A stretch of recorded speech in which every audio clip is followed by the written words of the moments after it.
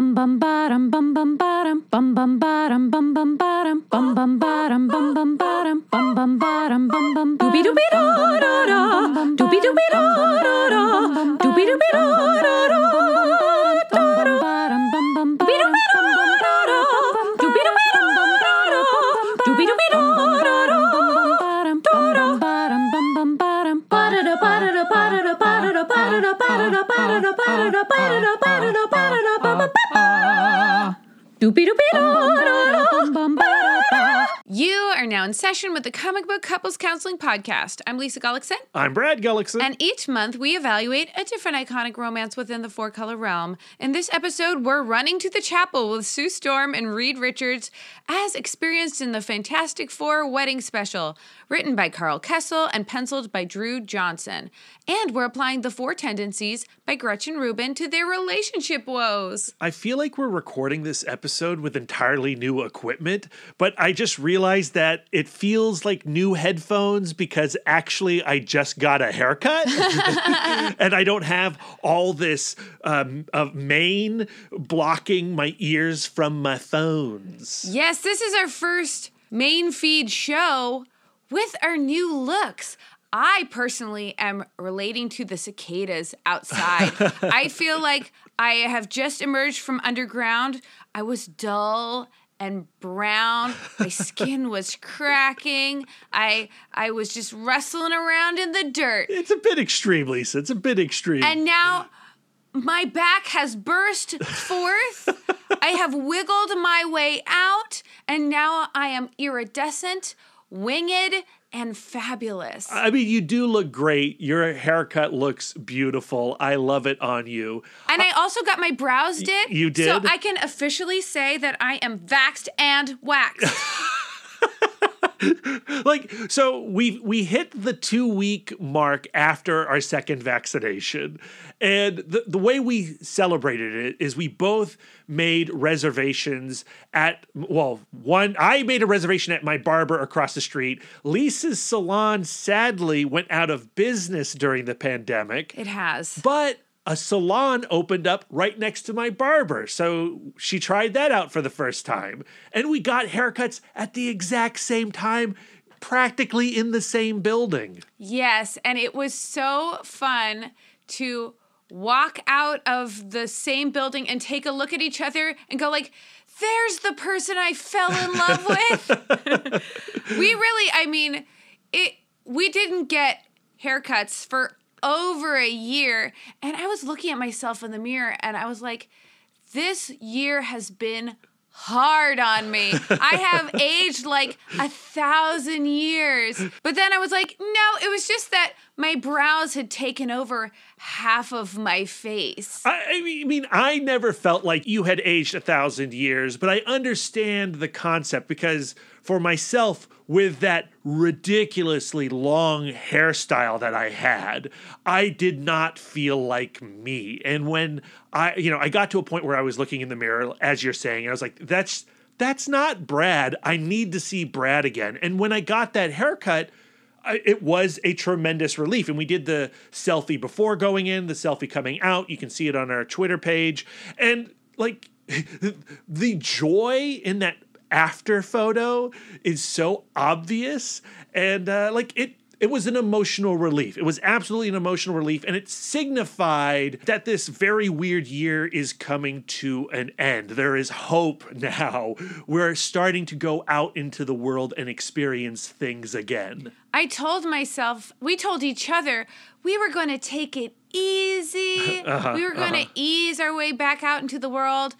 But then I went out to dinner with 2 of my girlfriends. The next day, I went out to lunch with another one of my friends. And then we went to the movies with Darren from the In the Mouth of Darkness podcast. It was an extremely emotional experience. It was. But then Monday rolled around and I'm like, I am so spent. Yeah, and I was have like, exhausted all of my social energy. Too bad, Lisa, because I've just scheduled 2 interviews for the website Monday and Tuesday, and a guest appearance on the Funny Science Fiction podcast.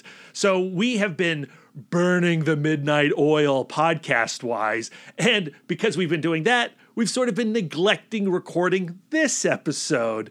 And that was also a little torturous because we just started Fantastic Four talk and we're so high on Sue and Reed, and we had delayed the recording of this episode, but it's okay. We're here now. We're back in the thick of it with Marvel's First Family, and I love it. The lesson learned is we gotta take it easy on ourselves. There's going to be a lot more demand of our time, all of which we enjoy. I love seeing my friends and I love doing interviews, but there's only so many hours in a week and there's only so many spoons in my drawer. Well, and this transitional period of coming out of lockdown should be a gradual process. And I think this week we were like, we're out. Let's do it. Well, it's hard because I'm an obliger.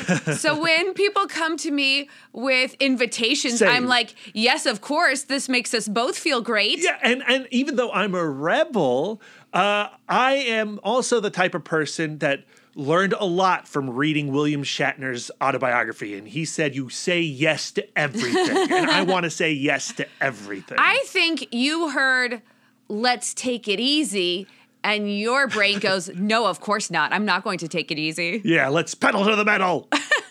But it's been a crazy, exciting time here at Comic Book Couples Counseling. We've really gotten back to the website and we've put a lot of new articles up there, lists, recommendations, lots of goodies. Please go visit comicbookcouplescounseling.com. This episode you're listening to right now is actually episode 99. But Brad, the episode number says 66. Longtime listeners know that we deal with legacy numbering here, and this is actually episode 99, which means that next week's episode on Fantastic Four Civil War will be episode 100. Unbelievable. Unbelievable. And the way we celebrate it is we went out and commissioned a really rad show poster from artist Josh Cornillan. He has done this homage to Jack Kirby's Fantastic Four #1. We haven't even revealed it yet to you guys, and we're going to drop it probably after we drop this episode, so pay attention to our Twitter and Instagram feeds. Some of them have seen it. Our Well, Patreon our patrons subscribers. have seen it. Yes, they've seen it. They love it. We love it. I was emotional seeing how Lisa and I were incorporated into Jack Kirby's Fantastic Four #1. It's really special. It's a dream come true. So, yeah, episode 100. It's here. Amazing. Let's not get ahead of ourselves, Brad, because Reed and Sue are in the waiting room. They're flipping through old magazines, and we're going to need some context before we get them in session. The wedding of Sue Storm and Reed Richards was a major event, a carefully orchestrated event by Jack Kirby and Stan Lee. As we discussed last week, the Fantastic Four #1, published in August of 1961, kickstarted the Marvel Universe. Going forward, Mr. Excelsior himself did everything he could to sell Marvel Comics as a place where all their heroes lived and interacted. The Fantastic Four could show up anywhere, in Amazing Spider-Man or The Incredible Hulk or wherever, and vice versa. When it came time to finally bring Sue and Reed together, Lee wanted the entire Marvel Universe to show up for their nuptials.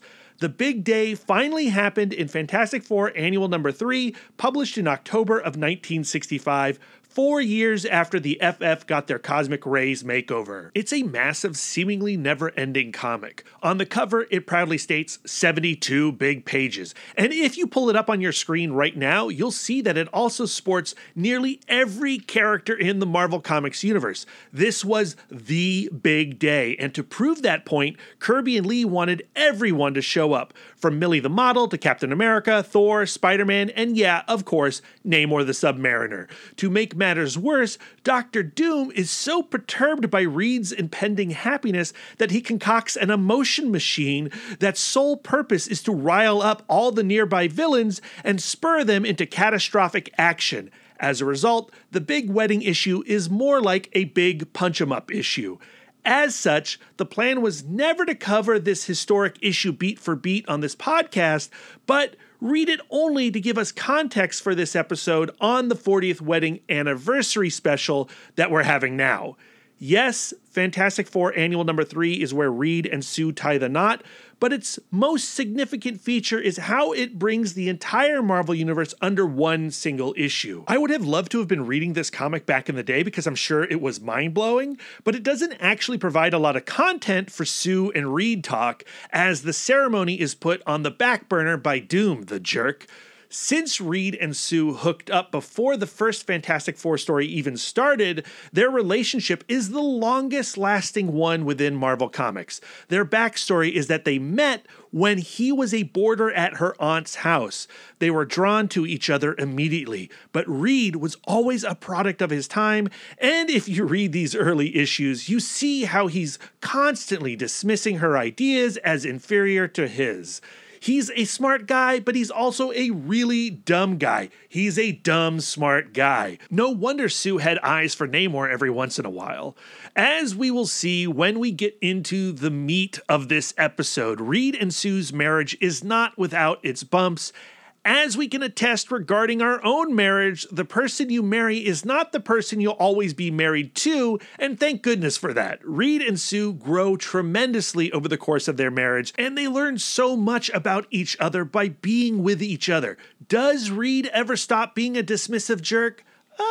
He has his moments, but before we can get into those moments, we need to talk about our love expert, Gretchen Rubin. Lisa, how's she going to work into this week's episode? We are going to be using her revolutionary concept and book, The Four Tendencies, full title, The Indispensable Personality Profiles That Reveal How to Make Your Life Better, parentheses, and other people's lives better too, close parentheses, published in 2017 from Penguin Random House. What is with these crazy long titles and self-help books? And they always have to have parentheses. I think that they're under this pressure to present the thesis statement of their concept in a title, but then it's like, well, that doesn't sound fun or punchy, so I have to make it cute with parentheses.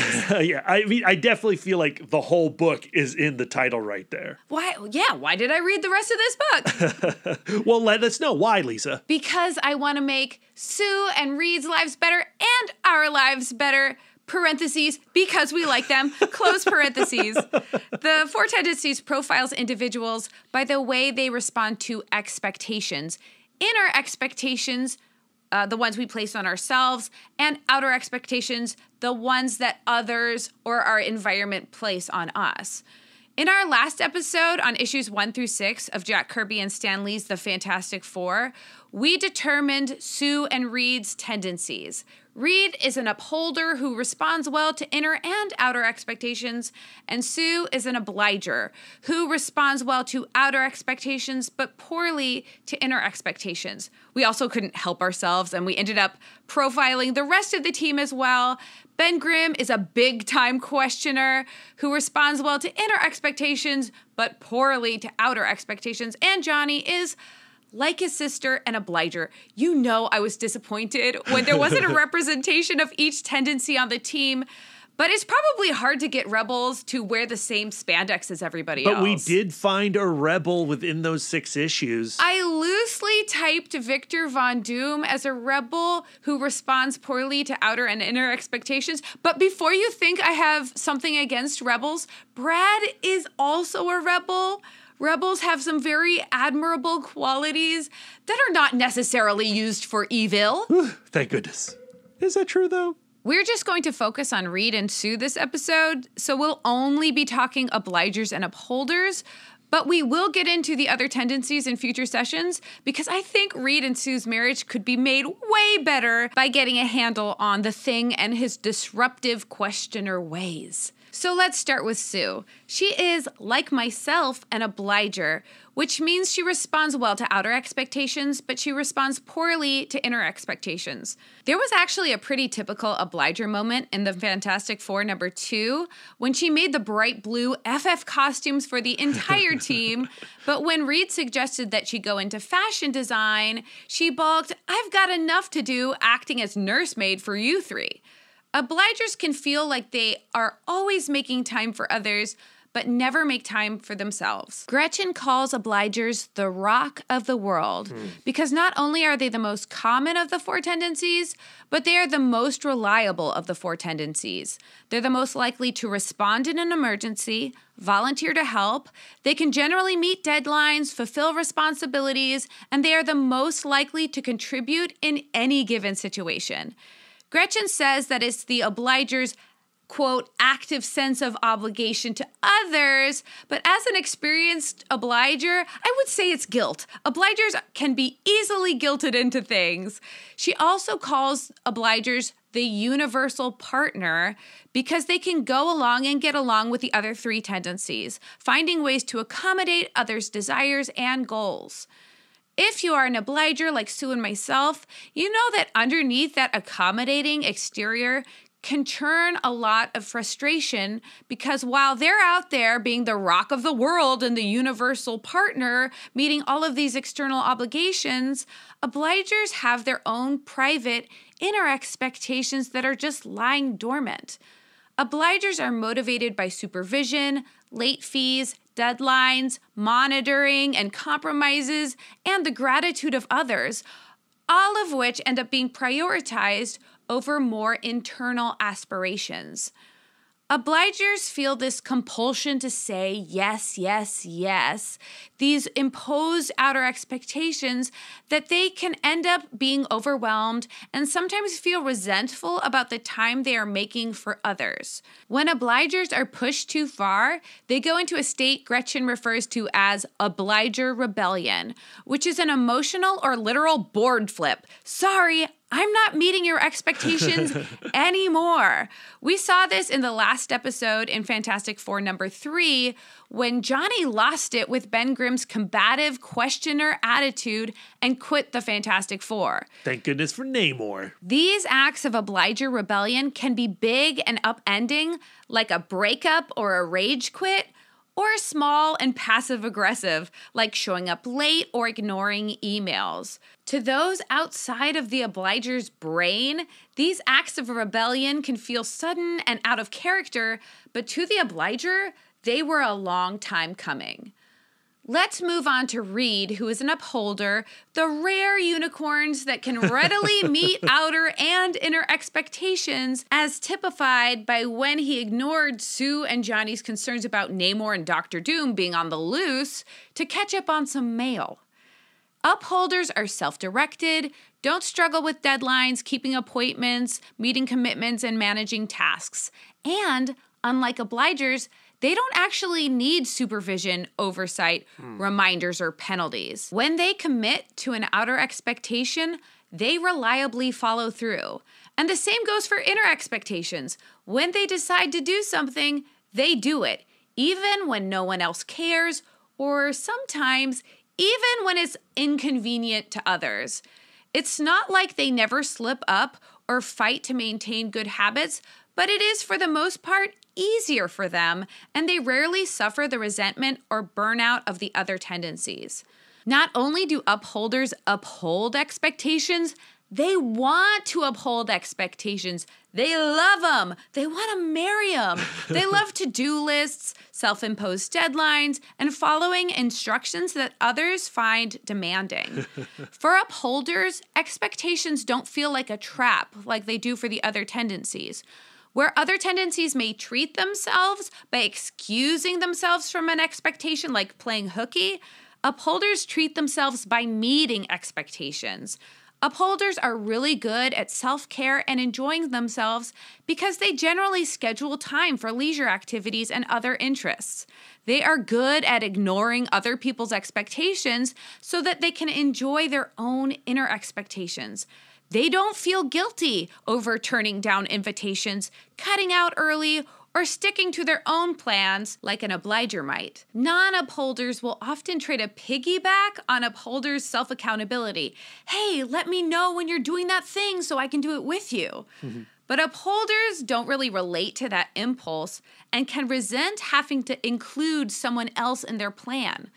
Upholders can come across as being impatient or even disdainful towards others who reject expectations, can't meet their own expectations, or question expectations. Upholders do have a hard time garnering sympathy for people who don't meet expectations in the same way that they do. Upholders are generally intrigued by rules and cannot resist noting and following them. They also like to look for what Gretchen calls the rules beyond the rules, as in ethics and morals, and will break rules that conflict with their sense of justice. Upholders feel compelled to follow the rules, even in situations where it is more sensible to ignore them.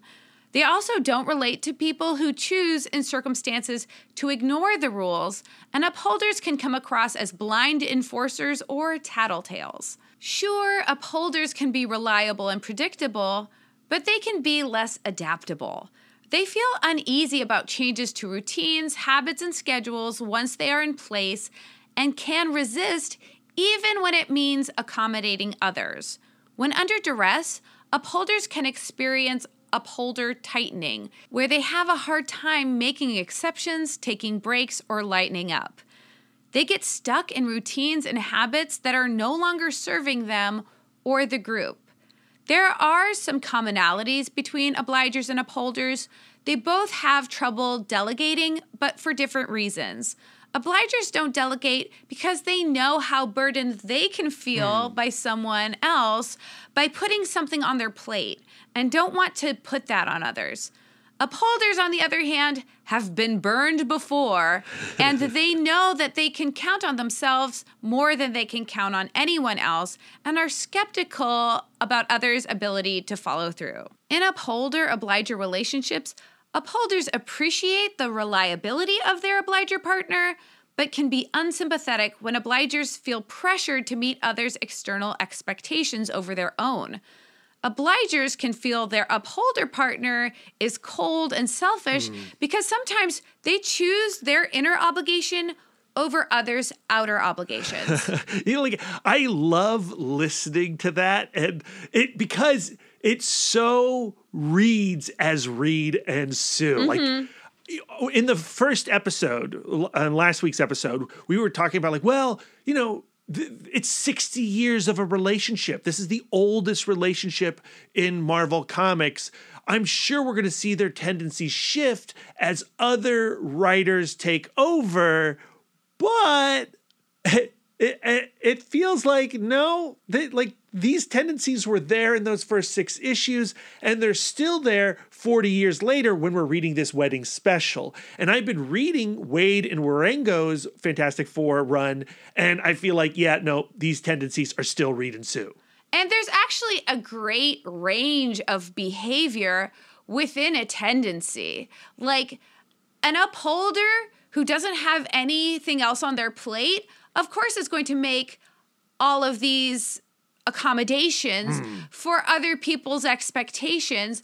But when they're starting to feel a little bit stressed or they have something else that they want to uphold, then they are going to seem cold, uncaring. Yeah. And even obligers sometimes reach a point where they're like, you know what? Screw it. I'm not going to do anything because I am in rebellion because I am totally overwhelmed. Yeah, and we're gonna get into it here in a second. And I think the tendency, pun intended, is to focus on the negative aspects of each tendency. Like that's where my brain sort of zeroes in on. But it's really not about positive or negative. It's just this is how you behave, and it's good to know how you behave and for what reasons. A lot of the conflicts between tendencies is the presumption that somebody else is thinking the same way that you are or doing the same thing for the same reasons that you are. And I think having an awareness that there are other people who feel differently about expectations creates a lot of empathy for when people respond to something that seems in conflict with the way that you would respond. Yeah, I think for sure. And we're going to see a lot of that in the wedding special issue. But before we can talk about that comic, we got to enter into words of affirmation. Affirmations. So last week, we had a huge crop of new patrons join our community, and this week, we were sent some of the most loving reviews on our Apple Podcast page. There are many ways to support us, and leaving a 5-star review on Apple Podcasts is probably the most effective in helping us reach new listeners. And these reviews, I really, really love them. This first one comes from Cap on Ice 420. Cap on Ice 420. I love that. 420. I saw it because it's written as one word. Yeah. And I was like, ooh, it's Italian. Yeah, Caponice. Cap on Ice 420. And this is what they say. The energy these guys give off instantly hooked me and put me in a great mood. I listened to their episode on Judge Dredd, who was a character I have always enjoyed and didn't know a lot about, but they dove into him and really helped me understand the character. Def adding the show to my rotation. Signed, The Geeks. Cap on Ice 420, thank you so much. I am still very much in a Judge Dredd frame of mind. I finally subscribed to 2000 AD's magazine, and getting these thin little comic book anthologies in the mail is like a new Christmas. When it shows up, I'm unwrapping them. I'm so excited. I'm glad you're excited about Judge Dredd. And if you're venturing into Judge Dredd for the first time, these anthology magazines are a great way to do so. Yes, they're from overseas. They're a little expensive, but worth it. We have another review. Lisa, do you want to read this one? Sure. This one comes from Comic Wonk Pod. I love that. Lisa and Brad are a charming couple that provide an inviting atmosphere to examine different pairings in comic books. You come for the unabashed geekiness, but you stay for their insights into honest human experience playing out between pop culture icons. Yeah. Comic book couples counseling doesn't just make you a more well-rounded geek. It makes you a more well-rounded person. Well, that's some crazy high praise. I hope that's true. That's so sweet. It's certainly, I feel like, making me a better well-rounded person. I think that's certainly our intention. Yeah. So, Comic Wonk Pod, thank you so much. Cap on Ice 420, thank you so much. Please, if you're listening to this, please reach out to Apple Podcasts. Leave us a nice review. We really need these words of affirmation, clearly. Now, onto the comic book, Excelsior. It's time to get down with this week's book and go into session with Reed and Sue. We're exploring the Fantastic Four Wedding Special, Volume 1, Number 1, published by Marvel Comics in November of 2005 on Reed and Sue's 40th anniversary. The comic is written by Carl Kessel, who we've previously discussed in our Harley Quinn and Poison Ivy series, penciled by Drew Johnson, inked by Kessel, as well as Drew Garacci and Andrew Hennessy. The comic is colored by Maury Hollowell and lettered by Dave Lamphere. Lamphere? I'm probably butchering that, but Lamphere. That makes more sense. But here's the synopsis as provided by Marvel's website. A true collector's item celebrating one of the greatest events in comics history, the marriage of Reed Richards and Sue Storm. Hard to believe they tied the knot 40 years ago, and it certainly doesn't seem that much time has passed to Reed and Sue themselves when a special evening out gives them a chance to look over their entire life together, past, present, and future. Like all great weddings, it's hard to read this copy.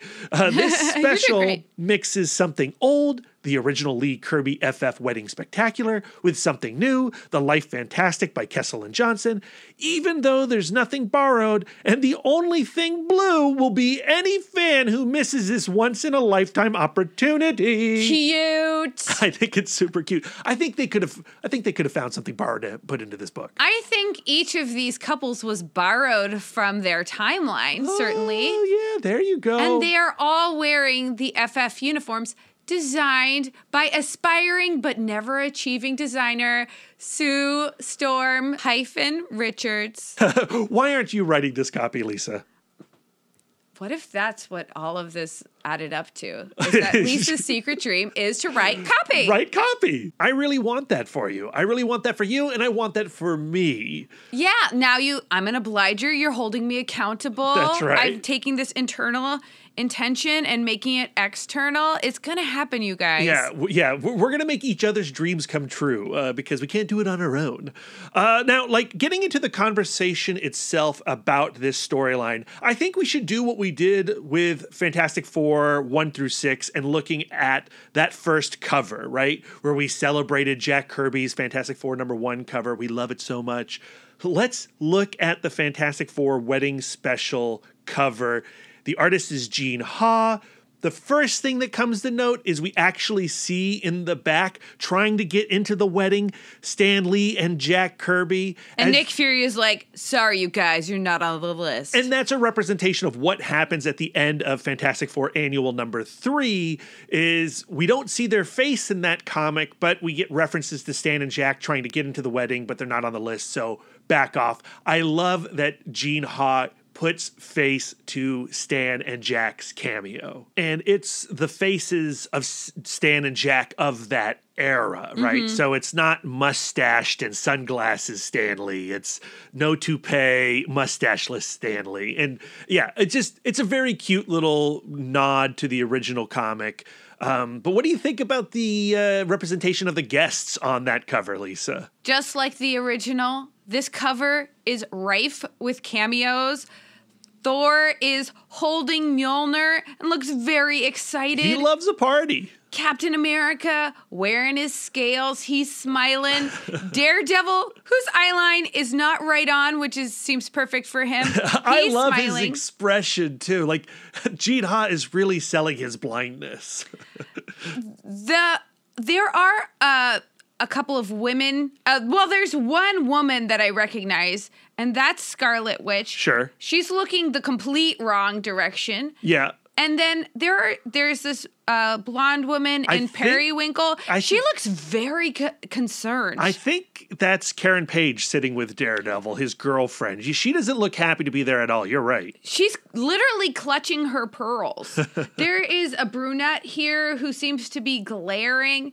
And then, to me, I think they see Sue and Reed, if they were meant to be together, perhaps they'd be together already. Maybe he seems kind of cold. You're inferring a lot. But even Sue Storm, it looks like he's about to give her a smooch, but her eyeline is completely the wrong direction. She seems to be looking past him. What could possibly be over there? Namor?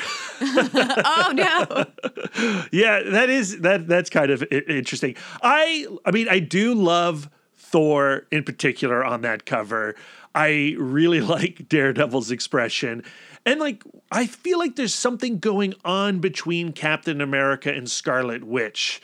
When you go to a wedding, sometimes it stirs up, romantic feelings and your own desires to couple. And maybe there's something happening there. Ooh, I like that idea. Mr. Clean is here. What? No, give it. No, that is Professor X, Lisa.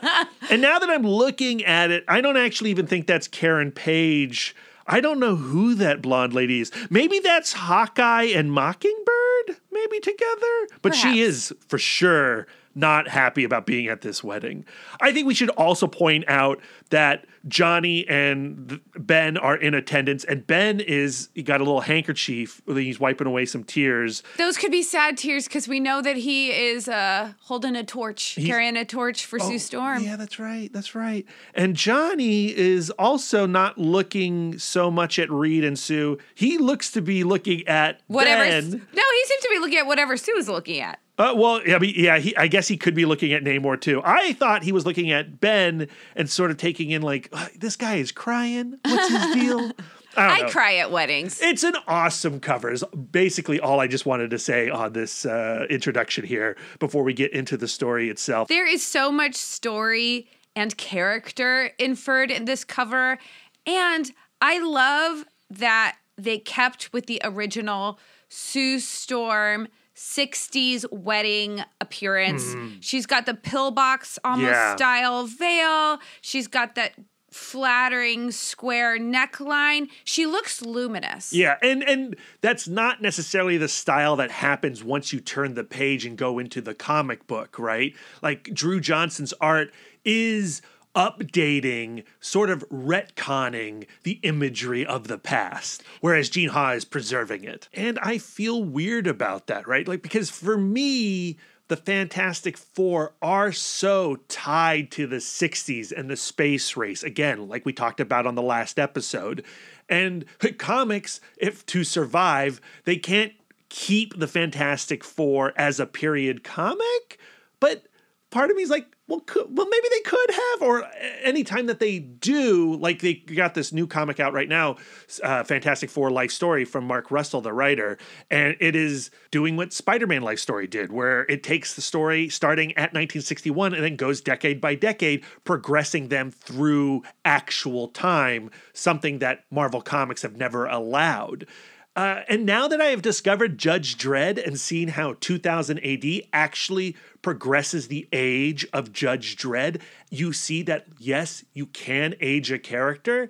I'm compelled to go in like, I sort of wish that happened with Fantastic Four.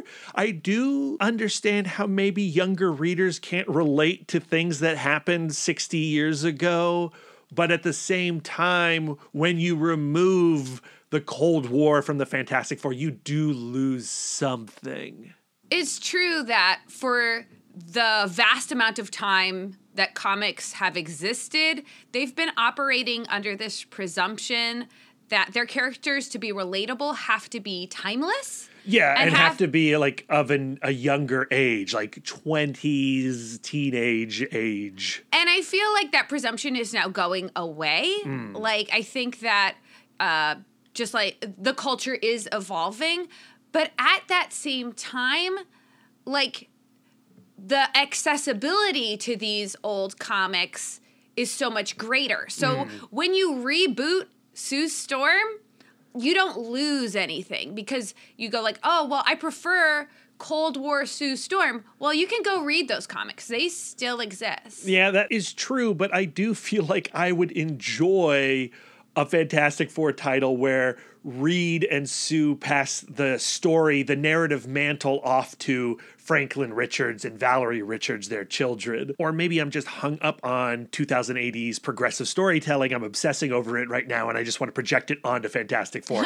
Either way, we're not here to talk about the comics that aren't in front of us. We're here to talk about the comics that are in front of us. So let's get into the Fantastic Four Wedding Special 40th Anniversary Edition, Page 1. Page 1 opens with a retelling of the origin story of the Fantastic Four with a little twist of retcon in there. Yeah. In the OG comic, Reed with his best buds were looking to beat the Russians, and that's why there was this urgency to get to the rocket and blast off into space.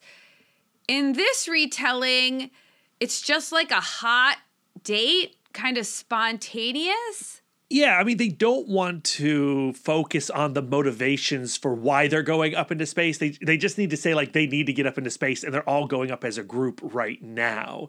And there is an implication that, Sue has encouraged Reed to get out into the field to put his science to practice, and that's what he is doing. And that's really all you need to know about why they're doing what they're doing. Now, some listeners might think that this is contrary to his upholder tendency because he is breaking a rule, and upholders love rules. But he admits that this is a little out of character for him and that it has been Sue's influence. Perhaps as an obliger, she sees he has this kind of reserved and repressed adventurer spirit, and she's just supporting him in that.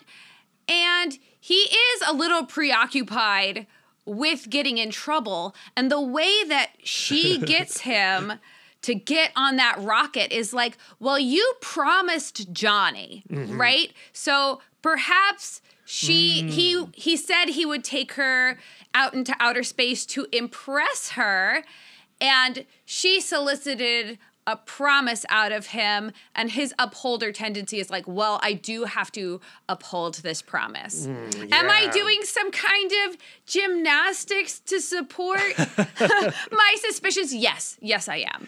But I like it. I also don't want to pass this page without talking about their flirtation style. Mm-hmm. And I think it does speak to who they are as upholders and obligers. You know, when Reed is saying, like, you know, it's because of you that I'm doing this thing, and Sue's flirty response back is, well, thank me or spank me, Reed. Which will it be? And like, that is such a, not creepy. I would say it's a corny, like, example of expressing sexuality in this situation. And I think she nails it later with the, I'm going to need some help getting out of this spacesuit later. Like, I think that's a way better line. Well, that's a way better line than, well, thank me or spank me. But I like that corny uncomfortableness with their flirtations, because it does, like, that feels of a piece with what we saw in the Kirby and Lee comics, those first 6 issues. I mean, of course, this is, you know, Kirby and Lee would not have said, spank me, but just that corniness, that awkwardness. I also think this retcon is an attempt to give Sue Storm more agency. Oh, for sure. But I think they undermine it a little bit by her saying that she's an aspiring actress and her acting career isn't going anywhere, because we know that once they get into the superhero game, like, that dream goes right out the window, along with any other obliger dreams she may have. And like that acting business, that also gets retconned at some point too. And like in the movies, whenever they adapt this story, no, she's like one of the science team, right? And she should be one of the science team. Equal partners just makes the most sense. Right. In a marriage and in a superhero team. Yes, for sure. And we see that when we leave this flashback and we go to the present day, into the Baxter building. It's in total chaos. Reed and Sue have left the kids, Valerie and Franklin, with Ben and Johnny, and they're terrible babysitters. Sue, like, escapes the wreckage, goes to her bedroom, and receives this mysterious note seemingly from Reed. And Reed also gets a note seemingly from Sue.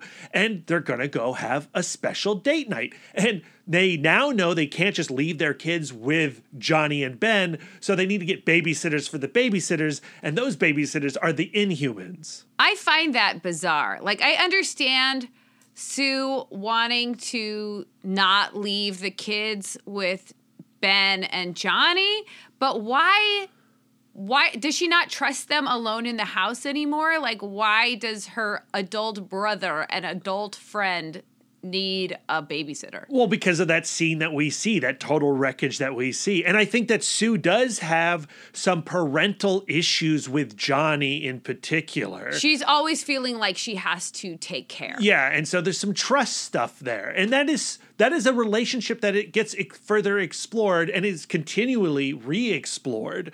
I'm going to mention the Mark Waid and Mike Riengo run that I'm currently reading, but that is very much at the heart of that story. And so, like, I get why they go to the Inhumans. Now, the Inhumans, you know, they've got some issues too, and it's not like you're going to drop them off at the Inhumans and nothing bad could possibly happen. But in this storyline, they're decent proxy parents. As Reed and Sue are approaching the Tavern on the Green, they put it together that their invitations were not, in fact, from each other. This could very well be a trap. And of course, Sue, the obliger, is like, well, I am prepared to take care of anyone at any time.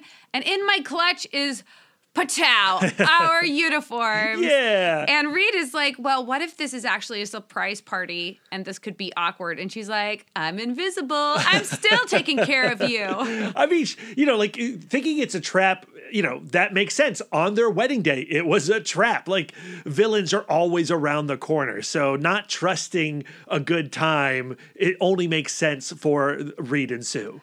They enter the party and they see a bunch of versions of themselves. Yeah. But Reed is immediately put at ease because he sees a version of himself with a hyper glove. And he goes, well, only I have thought about a hyper glove, and I'm the only person who is smart enough to then invent the hyper glove. So clearly, this is a version of me from a future timeline, after I've made this glove that I've been thinking about. His ego justifies what's happening. I think it also goes back to his upholder nature, because he has skepticism about anyone else being organized enough to pull something like this off. So he does, like, Sue is not fully convinced. She is still a little bit skeptical. So he's like, yeah, we can keep our guard up or whatever, but I'm pretty sure the only person with this level of follow through has two thumbs and is pointing at himself, and then a bunch of other fingers that are also pointing at all of the other versions of himself. It's such a great setup, especially for an anniversary issue that's designed to celebrate these two as a couple, right? They walk into this room and they are confronted by every version of themselves that has been and will be. And that first appearance, like who we see like front and center, like Sue is confronted with her worst costume, that 90s boob window costume. Like, imagine the sensation you get as you're scrolling through your Facebook photo albums and you see yourself from 10 years ago, 15 years ago, and you're like, oh my God, I can't believe I wore those cargo shorts. You're still wearing those cargo shorts. Well, that's a bad example. I do every once in a while get like 10 years ago, you put up this status and it's mortifying. And I'm like, who is this person? Right. Like, who was that person? That person was you, but is not you now. And so Sue seeing the boob window version of herself first at the front of this door, I think is very comical, but also extremely relatable. Yeah, really mortifying. But this is such a narratively rich device where our characters get to confront themselves, who they were, who they're going to be, and most importantly, who they are now. We get a really great example of this with the meeting of the Sues. So good. So, as often happens at a party, like all of the men create a circle and all of the women create a circle, and we see all of the Sues cackling at their crush on Namor, the Submariner. A great screenshot. I've saved it.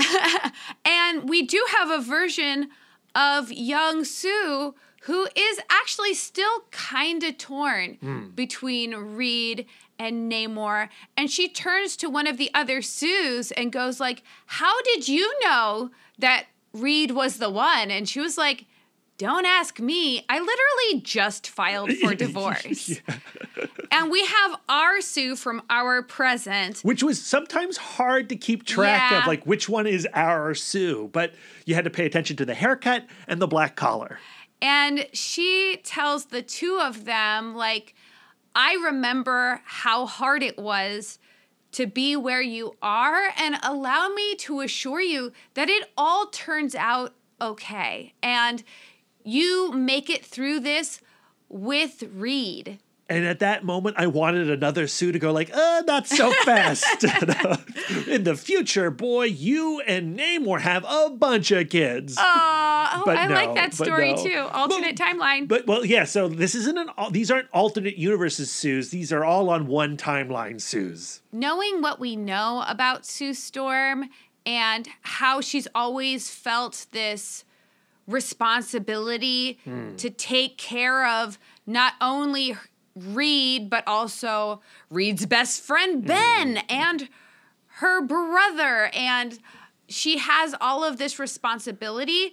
We shouldn't be surprised to meet a version of her that is considering doing the table flip and just quitting on the relationship, because she clearly had this moment of obliger rebellion where she goes like, I'm overwhelmed and I just can't take care of anybody anymore. And I think you see that in other Sues in this issue, but also in Sue throughout Fantastic Four is like, once you have an obliger rebellion, that's not like your one obliger rebellion. Like, those flare-ups are going to continue to occur. You're going to have to keep addressing that confrontation. And I think like when we talk on this show, or when you experience therapy in film and fiction, there's like a breakthrough moment and you're like, okay, I understand this. I know who I am now. And you never know who you are now. Like you're always learning who you are now. You have to constantly reevaluate. I think a journey of self-discovery, though, is aided by being able to identify what your patterns are. For sure. For me, once I learned what Obliger Rebellion was, I felt like I could better go steer the ship another way. Like, I feel myself wanting to quit. Just yesterday, I told Brad, I think I'm on the wrong career path. Right. I want to quit my entire job and just start fresh. Right. But I know that is not my rational brain looking at a situation. But even if you were to quit your day job, which is, as I said yesterday, you could totally do it and be totally fine. And then you get onto a new career path or you find another job, that is not now the finish line, right? Yeah. And that's not pure happiness over there. Yeah, that doesn't mean that I'm never going to feel overwhelmed ever again. Correct, yeah.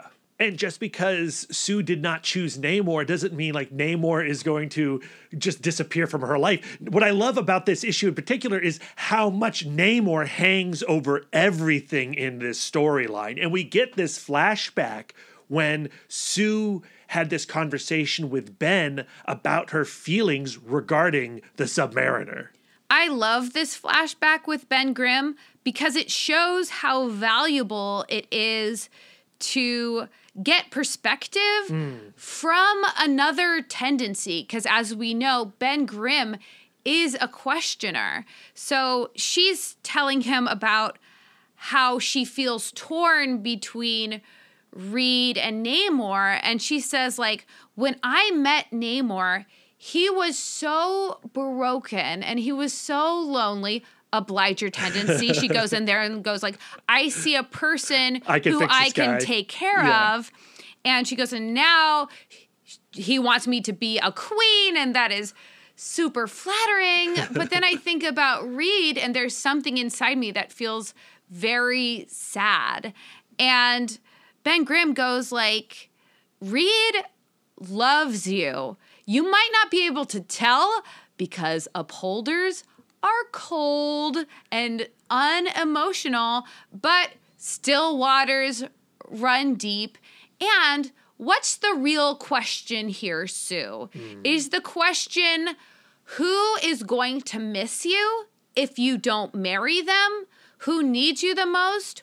Or how do you see yourself the most happy? Do you see yourself the most happy as a queen or as a wife? And so he changed her perspective to go stop thinking about other people's desires. Think about yours. How about you say that inner expectation out loud and make this inner expectation an outer expectation by telling anyone what you actually want. I love it. Because for all of Ben's faults, he loves these people and he wants their happiness for them as much as they want their happiness for themselves. I mean, they're beyond friends. They are family, and he wants the best for his family. That flashback ends, and apparently one of the Reeds was listening, and he goes well, it wasn't just Sue that was having doubts. And then we get a flashback with Reed and Johnny, with Reed's narration giving the most bizarre metaphor I have ever read. He says, I had doubts about our relationship too. After all, love, as they say, is a two-way street, and Namor drove a mean muscle car while I was constantly reinventing the wheel. Is this implying that Reed was overthinking it? Is this maybe? Clearly he's overthinking it. So if Namor is the muscle car, there is no car that currently exists that Reed could be. The Fantastic Car is Reed's car, but he can't even say the Fantastic Car because he's constantly creating something new and better. So he's always new and better. So this could be an example of questioners have their own little condition that they have that's called analysis paralysis, where questioners just keep rethinking a situation in their mind to the point where they can't make a decision anymore. But there is also upholder tightening, and maybe it's just hard for Reed to upend his future and make this enormous change because upholders do have a hard time factoring someone else into their plans. Yes. But whatever the case may be, Johnny is talking an unsure Reed about his future with his sister, and Johnny says, like, my sister has always been able to see right through people, perhaps all the way down to what they actually need as part of her obliger tendency.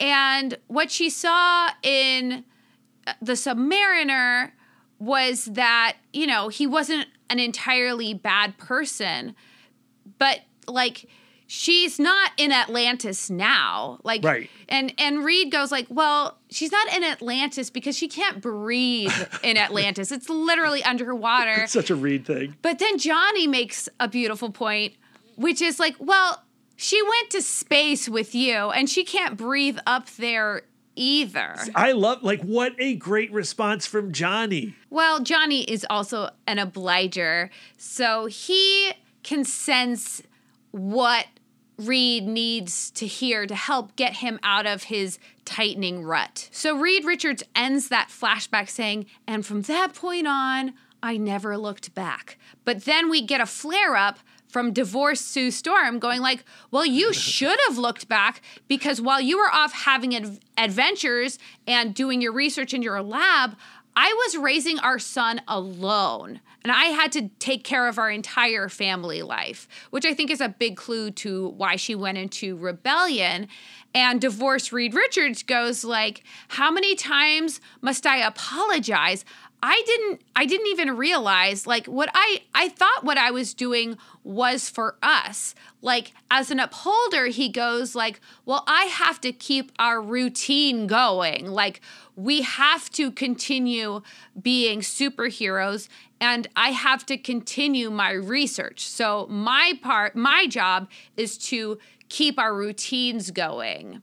So then our Sue Storm goes like, puts it all in perspective and goes like, you were both new parents. Your world changed so completely, and you had to learn how to be with this new version of yourselves. Yeah, so forgive yourselves, yeah, right? And each other, right? Yeah, like you had no idea what it was going to be like to be new parents, and that's not the kind of thing that you can be taught or told how to do. So mistakes and misunderstandings are inevitable. Yeah, and so, you know, the divorced Sue and Reed say, like, I hope you're right. And, you know, Reed also says, like, you got to remember, like, roses, they have their thorns too. And when you turn the page after they've come to this realization that they're, you know, like amongst all this beauty, there's going to be sticky spots. You see this image of MIT Reed and actress Sue, and they're embracing each other because they're seeing all the potential that's to come. And, you know, going back to your comment earlier, just a little while ago about how those two versions of Reed and Sue weren't really sure about each other. Now being part of this weird, bizarre timeline party, like it's drawing the earliest versions of themselves even closer, even tighter together.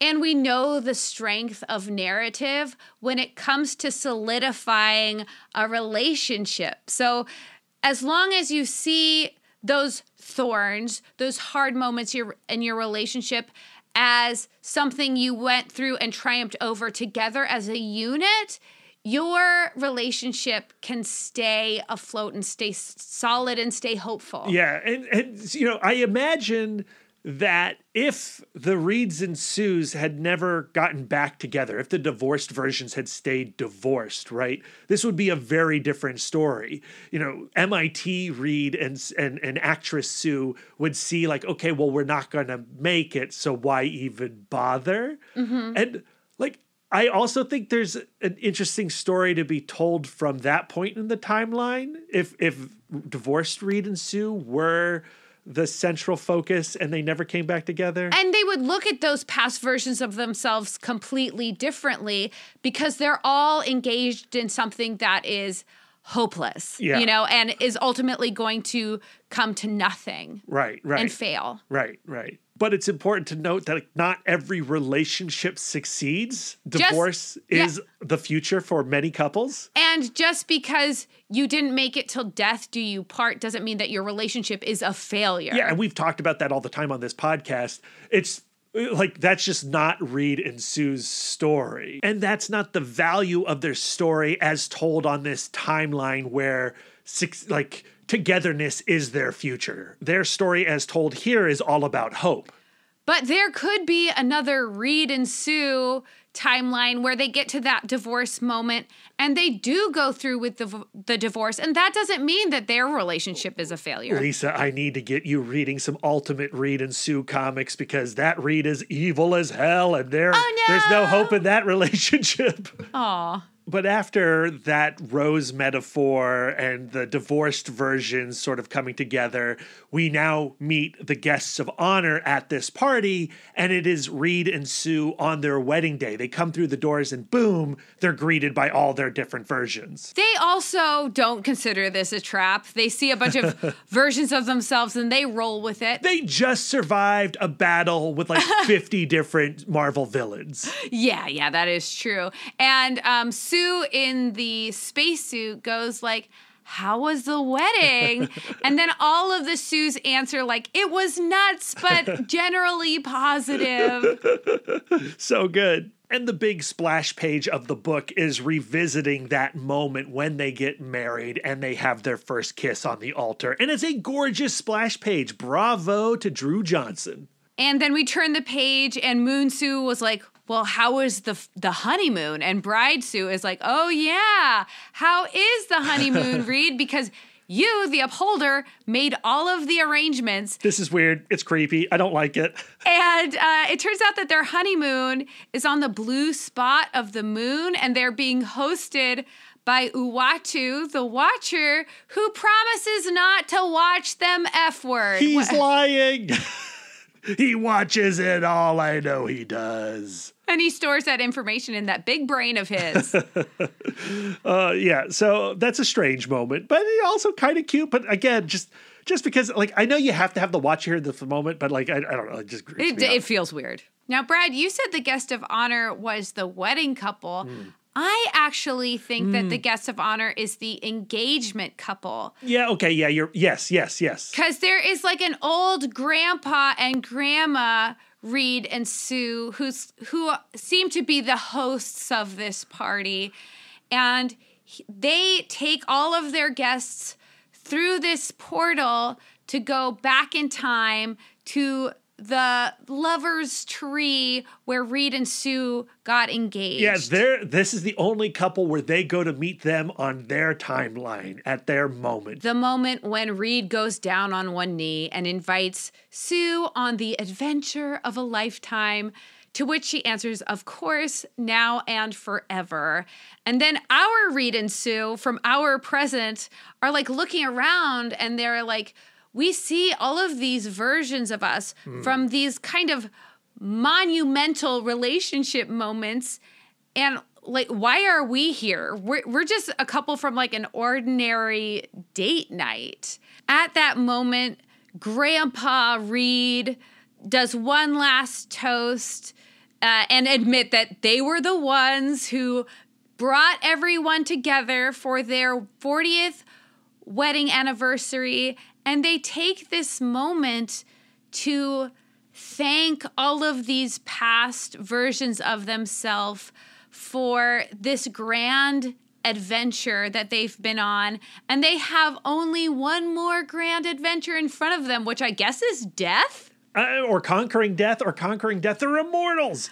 But I love this moment where they thank themselves for their wonderful life, this life fantastic. And as I was typing up my notes for this episode, I got choked up at this idea of going to all of these versions of yourself that you have since shed and changed and tweaked and dismissed and gone like, thank you guys. It's so beautiful. Because Because we wouldn't be here. We wouldn't be us without you. Yeah, it's awesome. I love it so much. What a fantastic ending. I also really appreciate that they're able to get in our 40th anniversary despite the sliding timeline of comic books, right? So this couple here is actually celebrating the 40th wedding anniversary. This is a 40th wedding anniversary comic book. Very cool.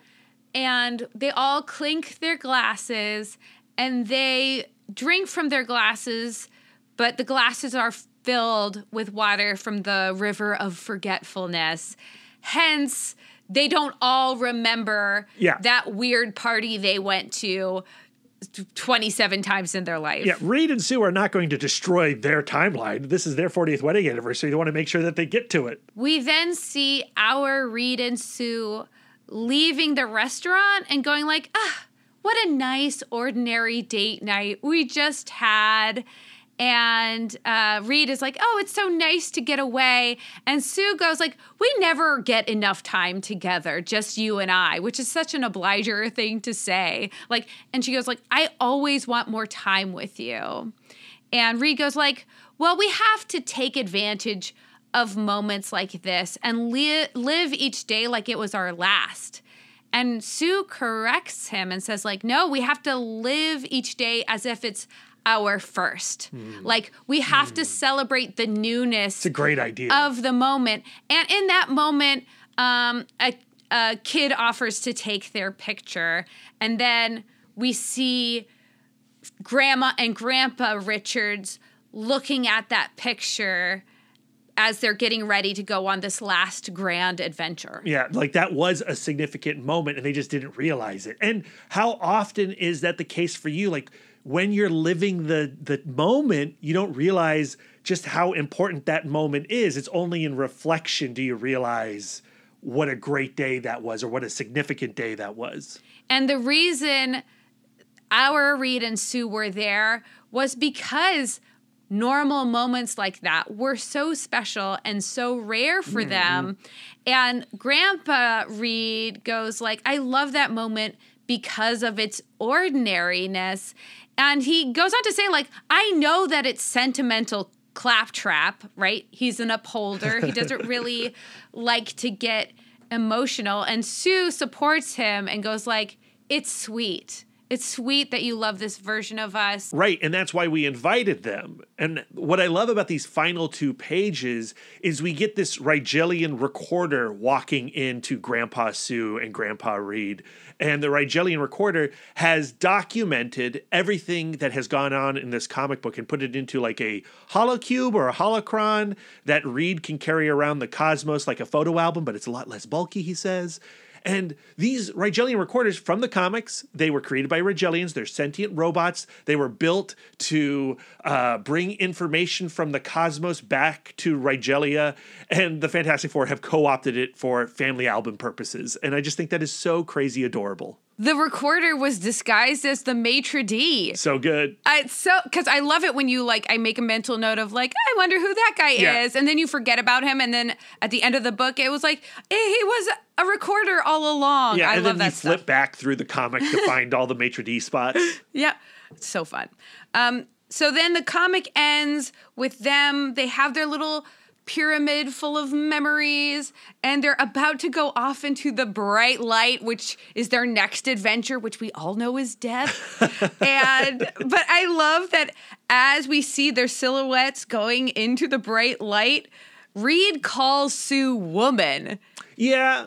Yeah, well, I mean, he is still Reed. He's an old man Reed. He's still, in many ways, stuck in the Cold War.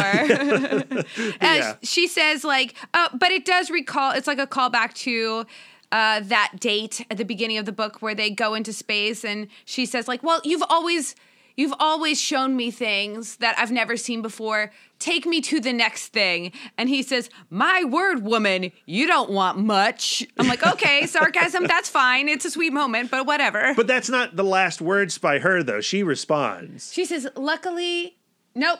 It's still Reed. Is still it? Reed talking. What He does gets Reed two bubbles. say? He says, luckily, I'm just the man for you. Oh, yeah. Okay. So it does stay with his ego. Okay. All right. Very sweet. The last panel does have that little photograph of our Reed and Sue. And the final words are, and they lived happily ever after. So Reed and Sue's story is a happily ever after story. I crazy loved reading this comic book. I had never read it before. I think it is like the perfect Reed and Sue story. And in some ways, I wish we had saved this issue for the last in our Fantastic Four series. But at the same time, we know we're going to be going into Fantastic Four Civil War next episode, and there will be some comfort knowing that they survived Civil War because of our knowledge around this comic book. Granted, we know how timelines work, and this could still be screwed up. Well, I guess that's true, yes. According to the current present, where we all are, they end up happily ever after. But you know that there's going to be some kind of time jumper or some kind of secret war, something that's going to mess up the timeline anyway. So let's not get too attached. Okay. I don't know. I'm attached. I would also really love a comic that followed Grandpa Sue or Grandpa Reed and Grandma Sue. I think that would be a really interesting story. Absolutely. And that's our time with Reed and Sue. It's time to wrap this up with a little reflection. And Brad, I have a question I have been dying to ask you. Okay. Have you been thinking about which Brad and Lisa's from our timeline would you like to hang out with? That was not what I thought you were going to ask, and I had not prepared to answer that question. That's an awesome question. Stalling. Because when I think about our relationship, we've been married 13 years. This year will be 13 years, and we've been together 15 years? Yep. That's crazy. And I do often think about the Brad and Lisa at the start of our relationship and how it's actually a little hard to recognize those two people. You know, sometimes I'll be scrolling through photos on Facebook or Instagram, and I'll see those early photos of the two of us, you know, like at the Washington Monument during the 4th of July, and we just look so much younger. And you go like, boy, like, Brad, you have so much crazy life ahead of you.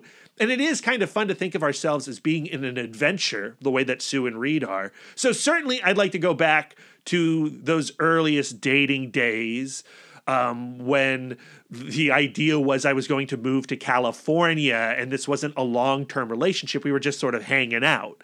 I would love to pull the Brad and Lisa out of the moment right after we shared our first kiss and how uncomfortable and awkward and terrible that first kiss was and how it threw everything into question. I think like if we had a divorce moment in our relationship, I think it would probably be that moment.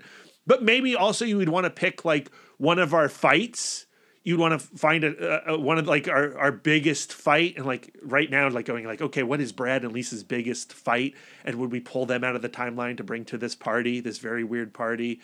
I guess that would be the book club fight. Oh, yeah. Where we were arguing about Saga and how certain people in our book club were reacting to Saga. And I was defending our buddy Matt, who hated Saga, even though I loved Saga. And the fact that I loved Saga and I was defending Matt's hatred of Saga to you after the party brought so much rage out of you. And then your rage brought rage out of me. And I threw a glass across the apartment.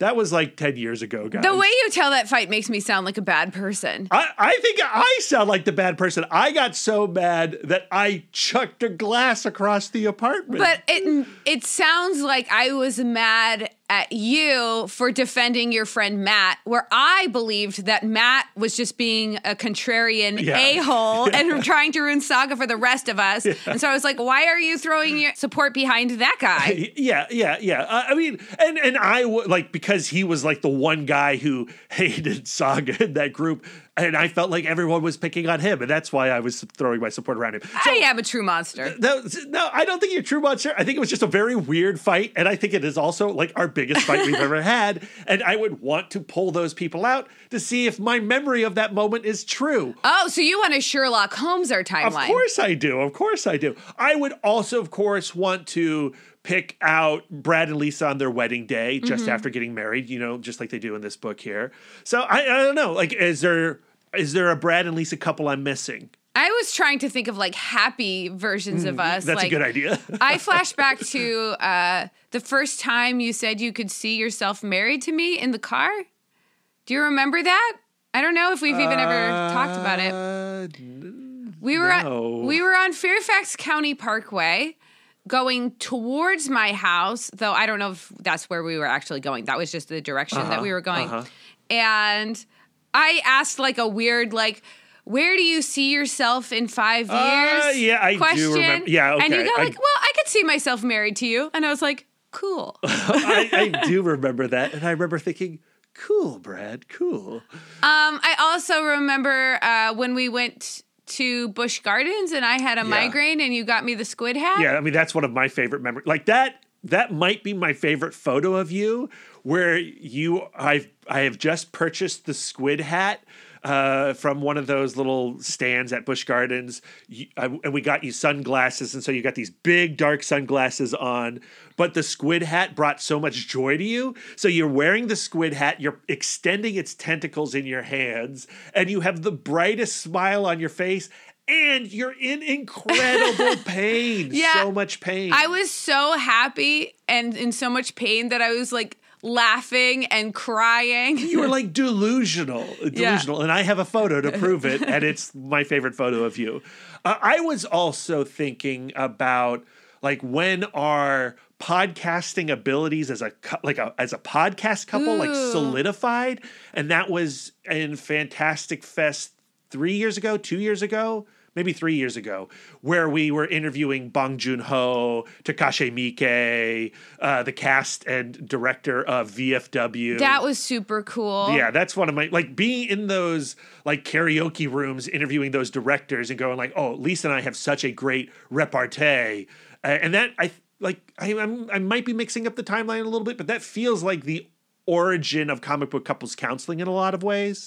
Well, there is the first time I was on In the Mouth of Dorkness as a guest. Yep. Because we were talking about Comic-Con. Well, we would have to get all 9 versions of Comic-Con us up in that party. Yeah. I know, that's a great question. I love thinking about that. Now, here's like the kind of weird thing I have thinking about that. Like, when I was putting together my notes about this issue, and I started thinking about like where Grandpa Reed and Grandpa Sue are, where they look back on all of these versions of us and they have all of this gratitude. Oh, Lisa's getting emotional. I'm getting emotional. And glassy-eyed. And I look back at every version of myself and I have something to criticize that person for. Yeah.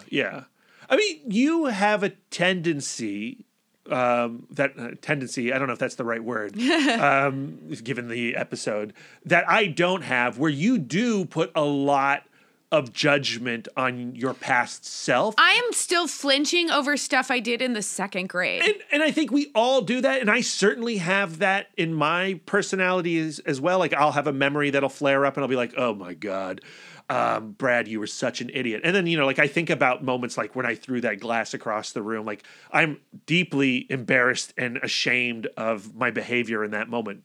But I also go like, well, we got through that moment. I'm not that person anymore, or I hope I'm not that person anymore. I'm working not to be that person anymore. And so I don't have like so much negative judgment on my past self.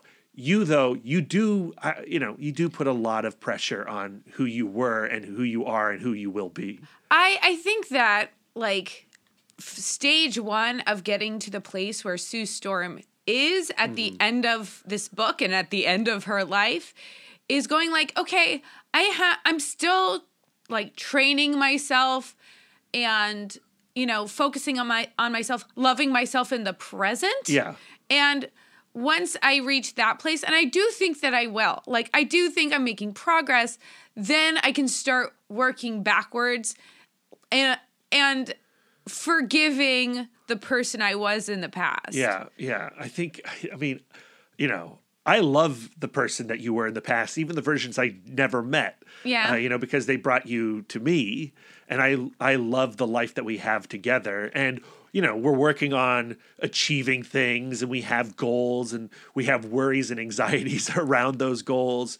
But however those goals happen, or however wherever that future goes, I'm happy to be traveling that journey with you. And because we're on this path together, and especially in this moment, I don't have any doubt about us or sadness about where I am now. Yeah.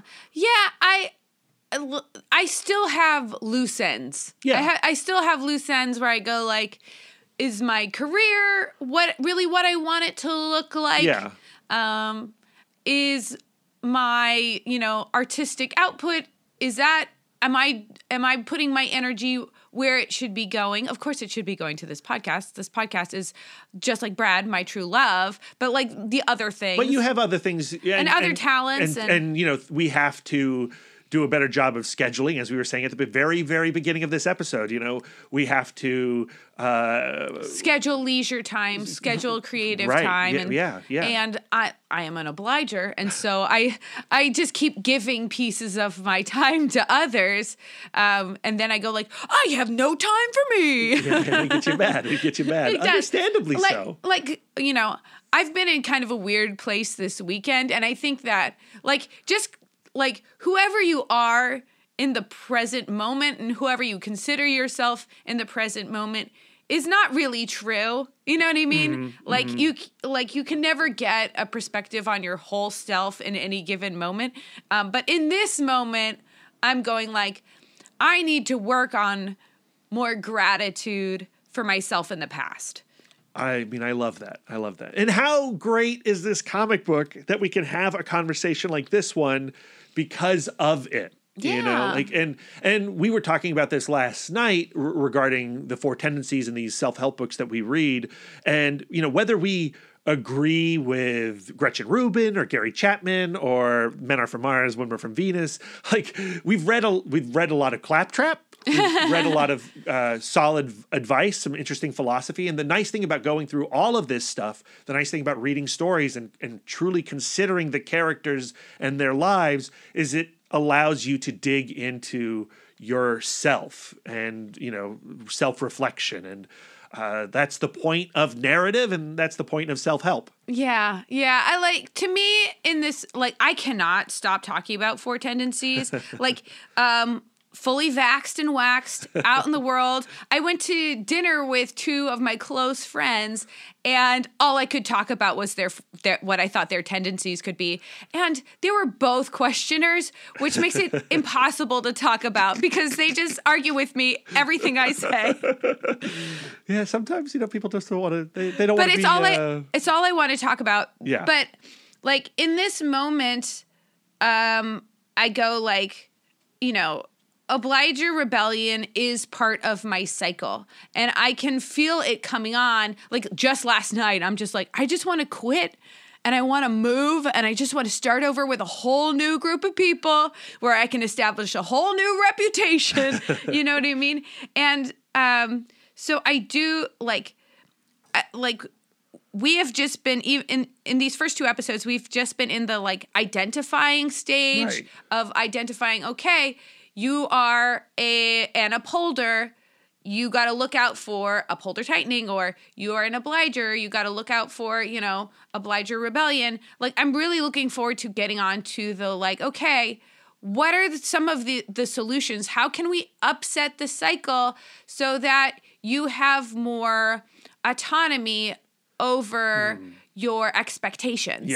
And again, I just think that the 4 tendencies, like the 5 love languages, are so easy to understand. The language that Gretchen Rubin gives us with these tendencies, it makes it so easy for us to label and consider aspects of our personalities as well as character personalities. And when you're engaging with someone, instead of going this person is being a curmudgeon, right, or this person is being a stickler, yeah, you instead you go I wonder if they're a questioner, or Yeah. I wonder if they're an upholder. Yeah. So I think that it gives you more language to think about and consider others in Yeah. a more forgiving way. So 2 episodes down with the Fantastic Fours, Reed and Sue.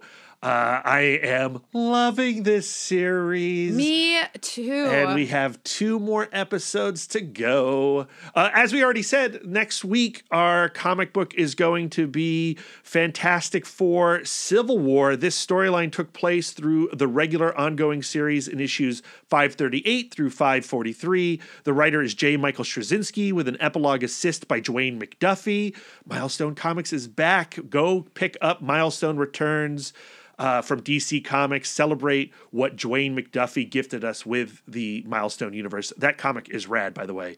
And then the art is Mike McCone. He's slinging the pencils. And as you may or may not recall, Civil War was a major event in the mid-aughts. The Superhuman Registration Act tore the Avengers apart, pitting Captain America against Iron Man and Reed Richards against Sue Richards. Lisa, any guess on whose side regarding Sue and Reed?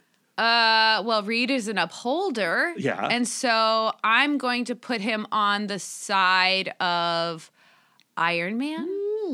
And then Sue is more like, hey, we need to help the superheroes.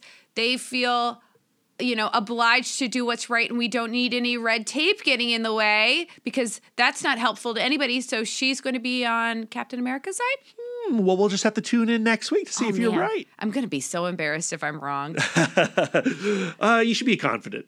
Okay, Brad, it is time to drink from the river of forgetfulness. Where can our listeners send their words of affirmation to you? You can find me on all social medias at MouthDork. If you have words of affirmation for our logo, you can send them to Aaron Prescott at A Cool Hand Fluke. And if you have some words of affirmation for our radical banner art, send them to Karen Charm at Karen_X-Men fan. Lisa, where can our listeners send their words of affirmation to you? I am always accepting words of affirmation at Sidewalk Siren on Instagram and Twitter. If you'd like to spend more quality time with us, you can subscribe to us on Podbean, Spotify, Stitcher, YouTube, Google, and Apple Podcasts. If you'd like to get exclusive, you can join our Patreon, where you'll get more content, including weekly bonus episodes. And we're going to do an episode on the Galactus trilogy, the great Fantastic Four story. That's coming up. We have an interview with Erica Schultz talking about the Deadliest Bouquet right now. So great. And we have an interview that I so loved with Howard Wong and Josh Stafford about Damned Cursed Children. And that comic, guys, is great. So is good. great.